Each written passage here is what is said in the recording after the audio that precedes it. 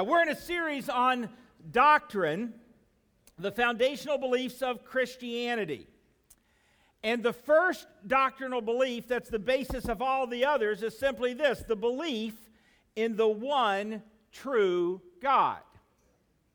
The Bible simply begins with the reality that there's one true God. And this God exists outside of time and space. And He is the one who has created everything that there is. Genesis chapter 1, verse 1, the very first verse in our Bible says this: "In the beginning, God created the heavens and the earth." And so if you haven't done so already, pull out your message notes, and here's the first point that you need to take consideration of this morning is this. Point one, there is a God. The Bible doesn't attempt to explain God. Instead, it merely presents the reality that He is there. In fact, the Bible presupposes that the evidence of His existence is clearly visible to anyone who's simply willing to see it. In the 19th Psalm, it starts this way, that the heavens declare the glory of God. The skies proclaim the work of His hands.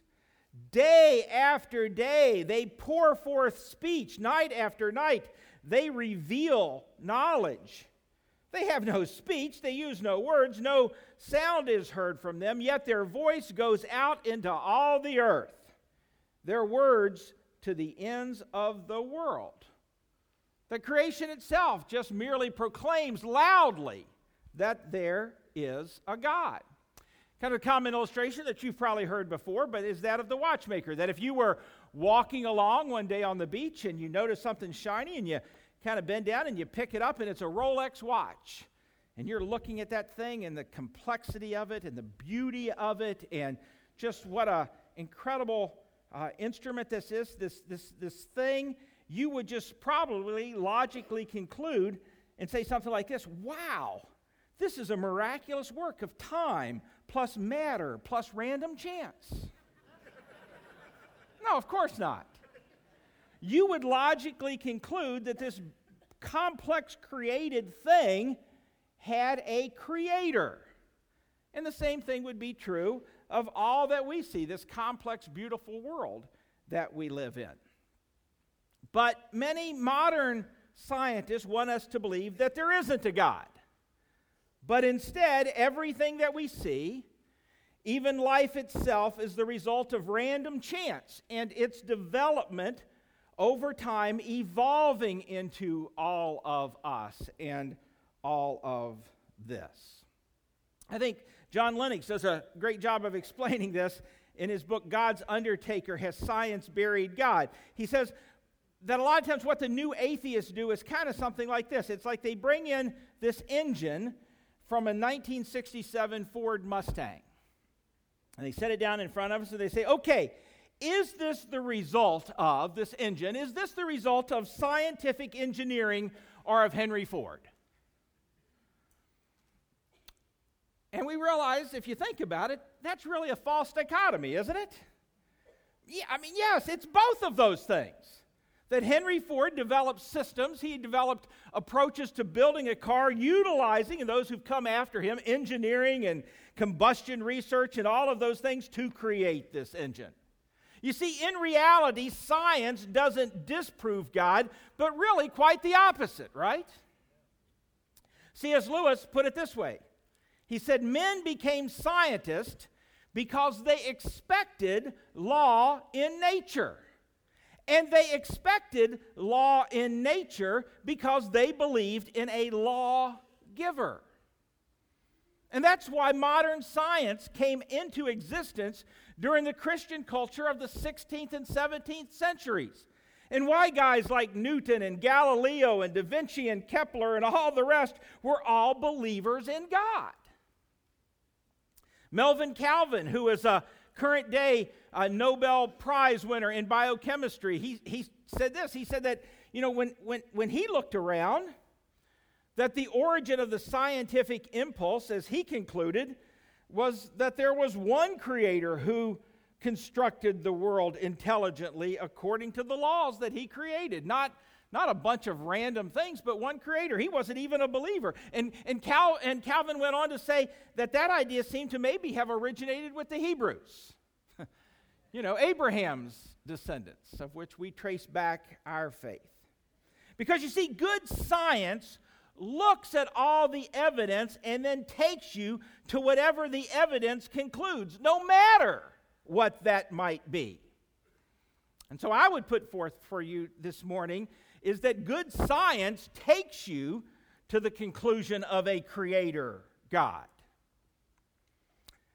But what modern atheists today tend to do, guys like Richard Dawkins and some of these guys who are maybe more known and more talked about, instead what they do is they begin with the preconceived idea that there can't be a God.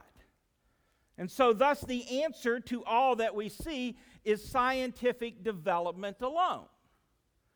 And faith, then, they conclude, is, well, that's what we fill in the gaps with. We have faith to believe the stuff that we don't have proof for. But I tell you, friends, that's not faith. That's delusional thinking. That's fantasy. That's self-deception. I mean, if I brought up a bunch of just little flimsy cardboard shoe boxes and stacked them on top of each other and said, I have faith that is going to hold my weight when I sit down on them, you would know I'm delusional, right? But if I took one of these chairs and I brought it up here and I said, I have faith that this chair is going to hold me up, you would see, my faith is based upon the evidence, is based upon fact. You see, science is God's creation. He doesn't work outside of scientific fact. There is a God who created life and all that there is. And he works within the scientific realities that he created. And that is why the greatest scientists of bygone years were Christians. Because he is a creator God who works within his own scientific development. He is the law giver. But you see, where we begin as Christians is this, that there is one true God who is the creator and the sustainer of all creation. And in fact, the Nicene Creed, which has been held to and quoted by believers down through the centuries, begins this way, that we believe in one God, the Father Almighty, the maker of heaven and earth, and of all things, visible and invisible. And so let's worship that God. Can we do that? Let's stand together and let's lift our voices to praise the one true God. So there is a God. And this God has revealed himself. He is not hidden. He's revealed himself in his creation, certainly. There's things that we can learn about God from his creation. He is orderly. He is creative. Certainly, you look around at the world and parts of the world's elements of beauty that are even largely unseen to most of mankind. He is creative. He's orderly. Other things we can learn from his creation. But also, he has revealed himself in his word, in the Bible. And that's why the Bible is so important to us. Pastor Steve talked about this last weekend. If you weren't here last weekend, be sure to go in and watch or listen to that message to get the full extent. But he's revealed himself in the Bible, and so we study it to learn more about the one true God so that we can better understand who he is and who we are in relationship to who he is. And so the second point then is this. Not only is there a God, but as God, point number 2, he gets to call the shots. Isn't that right? Listen to Paul in Colossians chapter 1. He says, "For in him all things were created, things in heaven and on the earth, the visible and the invisible, whether thrones or powers or rulers or authorities, all things have been created through him and for him. And he is before all things, and in him all things hold together. He's the creator of everything. He is the sustainer of everything. He's God. And thus, as God, he gets to call the shots. He gets to determine how things are. Listen, kind of follow me on this. If God is who he says he is the maker of us and all that there is, then whatever he says goes. Isn't that right? And I think it's important that we get our minds around that, because so often I hear people say things like this. Well, I just don't believe in a God who, whatever, however they finish that sentence. Or, I think a loving God wouldn't do this, or a loving God would do this. As if our thoughts, our beliefs somehow define reality. I mean, I was pulled over for going over the speed limit not too long ago, and the police officer got out and he started to write, and I said, hey, listen, this is no problem because I don't believe in speeding tickets. And the officer very quickly informed me that my beliefs on the matter didn't really define reality. You see, what's real is real despite what I think about it. That what actually is true regardless of my beliefs. It's this. We don't create God in our image. Rather, he created us in his image, right? And so we turn to his word to better understand who he is and what he expects of us. And it's important that we understand that, because I think if we're honest, what we want is a God that we can control, right? See, a God who comes through for us when we need him to come through for us. A God who loves us, but who only acts in ways that makes our lives more pleasant, right? I listened this week to an interview of Susan Van Valkenburg, who has written a book called Silent Resolve and the God Who Let Me Down. And it's a good book. It's the story of her crisis of faith when her dad, who was killed in one of the airplanes on 9/11. We just recently celebrated the anniversary of that, or remembered the anniversary of that. Her father was in Flight 77, which crashed into the Pentagon, and she was a woman of faith, but when that happened, all of a sudden there was this crisis of, what do I do? How could a God who loved me let this happen, let this pain come into my life, and all of those things? And I don't fault her for her struggle. I mean, we're human. We've all been there, right? But at the end of the struggle, at the end of the day, much like where Susan Van Valkenburg came, here's what we all have to ultimately conclude, is that we answer to God and he doesn't answer to us. That he gets to determine how things are, not we get to tell him how things ought to be. That God acts many times outside of the way we expect, or the way that we would think they ought to be. We don't get to tell him what to do. He tells us what to do. And our responsibility is simply to understand this Creator God, and then to surrender to him and his will and his plans for us. Let me appeal to your logic for just a moment. Because I think the place that most of us live, a good percentage of the time, is the position that really makes the least rational sense. Here, I'll just talk for me. I think where I live a good portion of the time in my life is I'm about 83% surrendered to God. You know, I love God. And I strive to obey him mostly. I want to surrender control of my life to him mostly. But there's those areas, right, that I want to hold on to. I want to hold on to this worry. I want to hold on to this sin. I want to hold on to this action. I don't want to give this attitude over to you. See, but here's what I'd put forth to you this morning. is that if there is a God, and I think the evidence is overwhelming, creation shouts that he's there.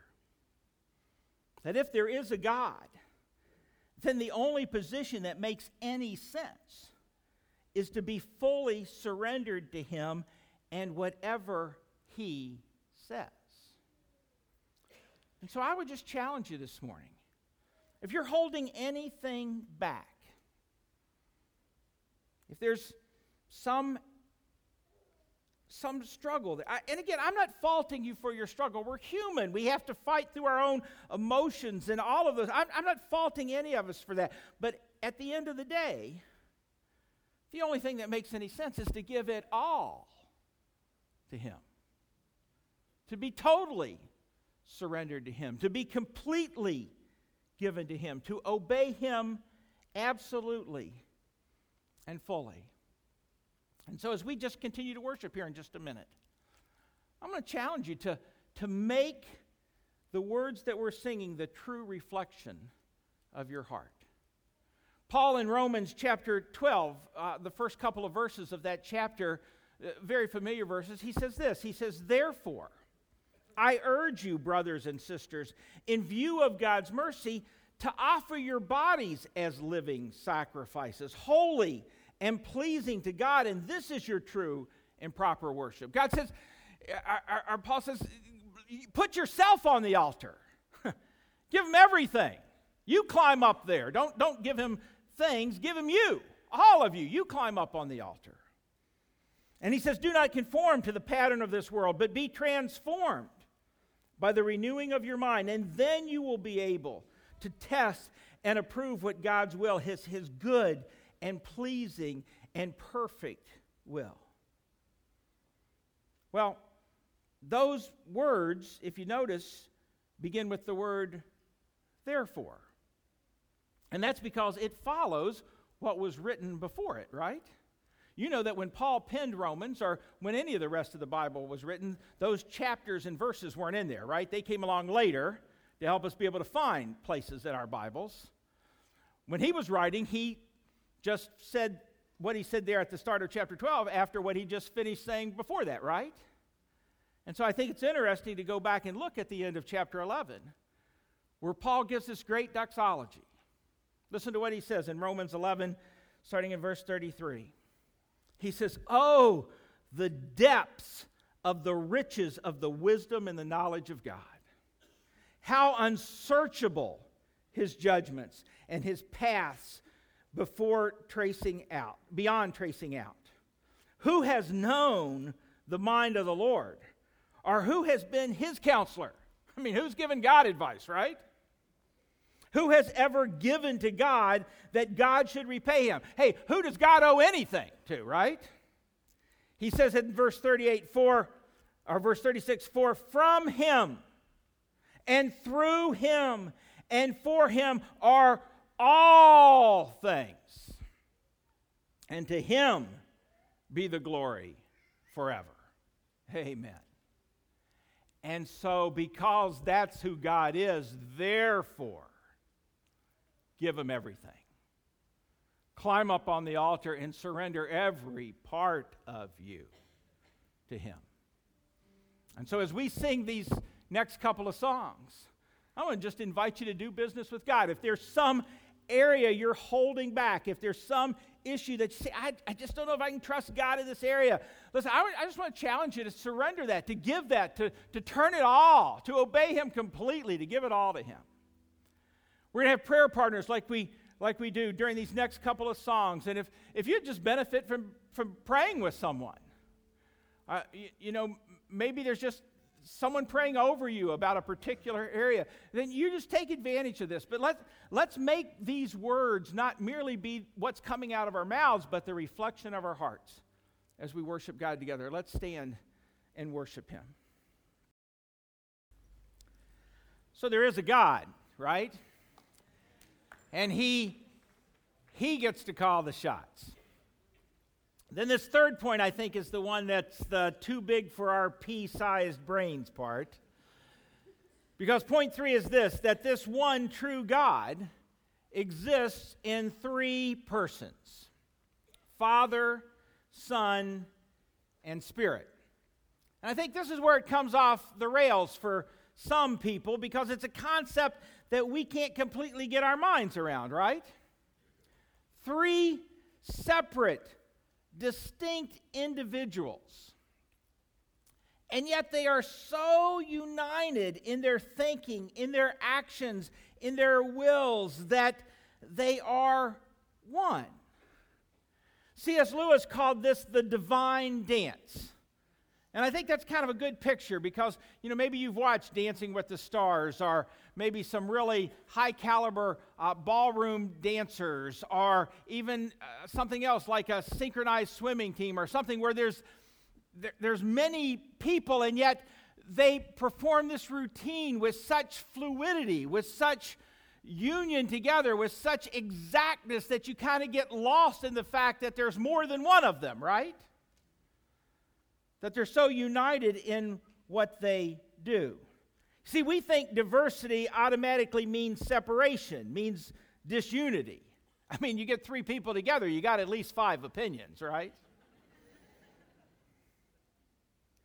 And I think some authors have tried to help us maybe start to get a glimpse of understanding this. In our day, there's the book The Shack, and in the Shack you see God, the Godhead, 3 different persons kind of functioning together, but all of the same mindset, all of the same focus. Some people have trouble with that book because in it, God is pictured as God the Father is pictured as a big black woman, and if you read the book, you realize that that's God. The author's not trying to say God's a big black woman. He takes on that form for the main character in that book, and you find that out as you kind of go along why he chose that character. I mean, any allegory breaks down, right? But I think it does a good job of helping us see this 3 distinct individuals, 3 different persons, and yet so united together that they're one.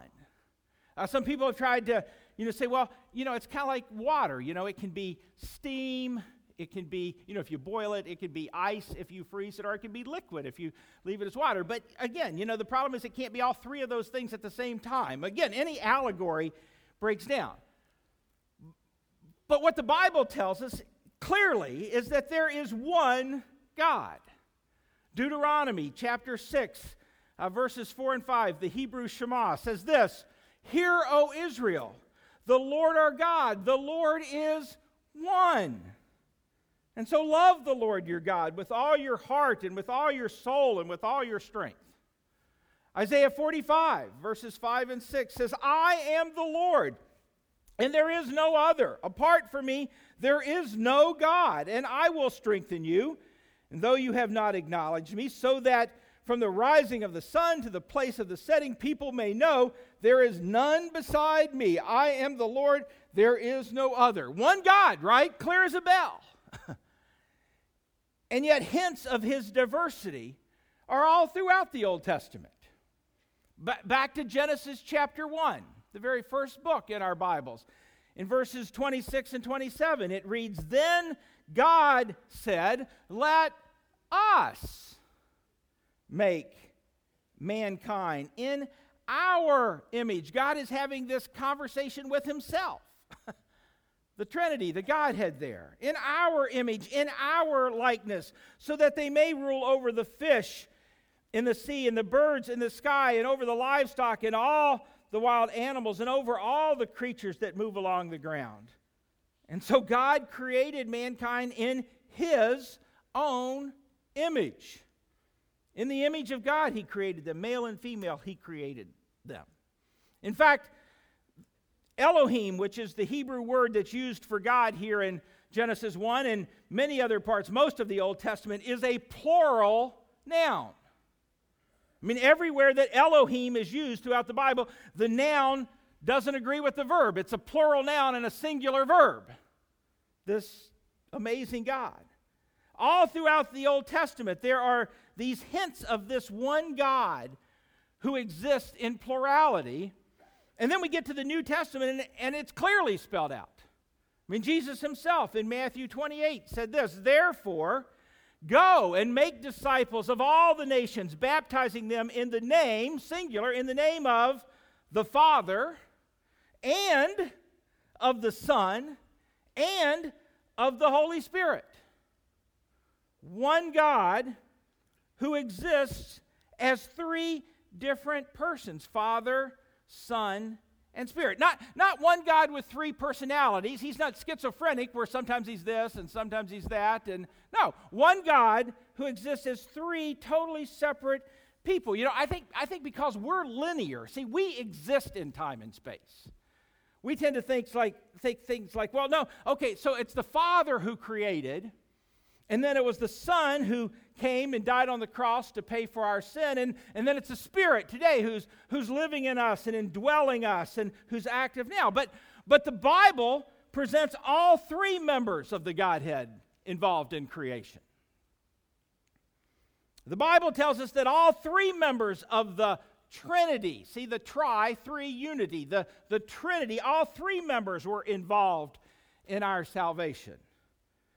It's all three members of the Godhead who are involved in our continued sanctification, in our growth as Christians.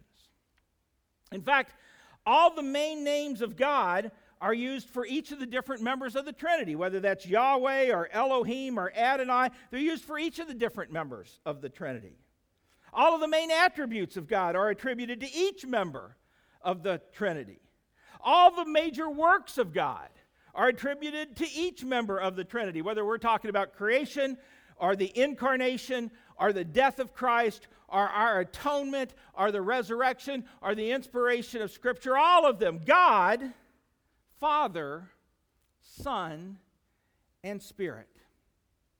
And all three members of the Godhead were involved in your salvation if you know Jesus Christ today as your Savior. Look, let me just show you that. Jude, the first verse, just one chapter in Jude, the first verse says this: Jude, a servant of Jesus Christ and a brother of James, to those who have been called what? Those who have been called to Christ, those who know Jesus as their Savior. To those who have been called, who are loved in God the Father and kept for Jesus Christ. So the Father is involved in our salvation.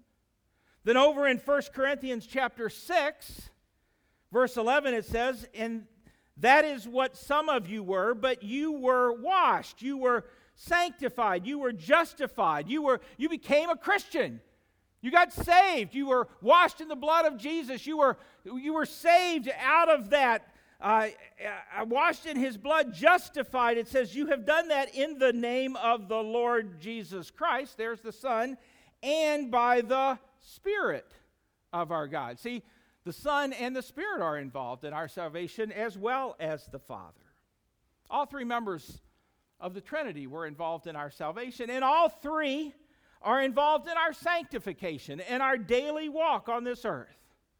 The Father loving us and directing in our lives. The Son who is interceding for us right now before the Father.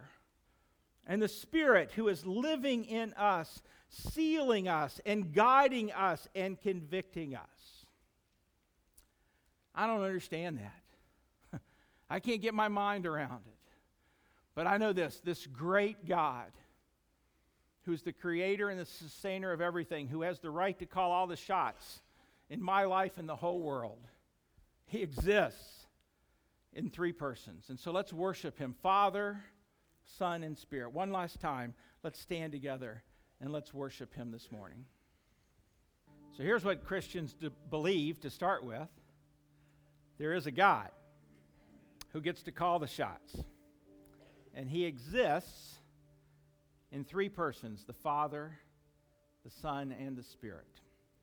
You know, I'd be remiss today if I didn't ask you, do you know him?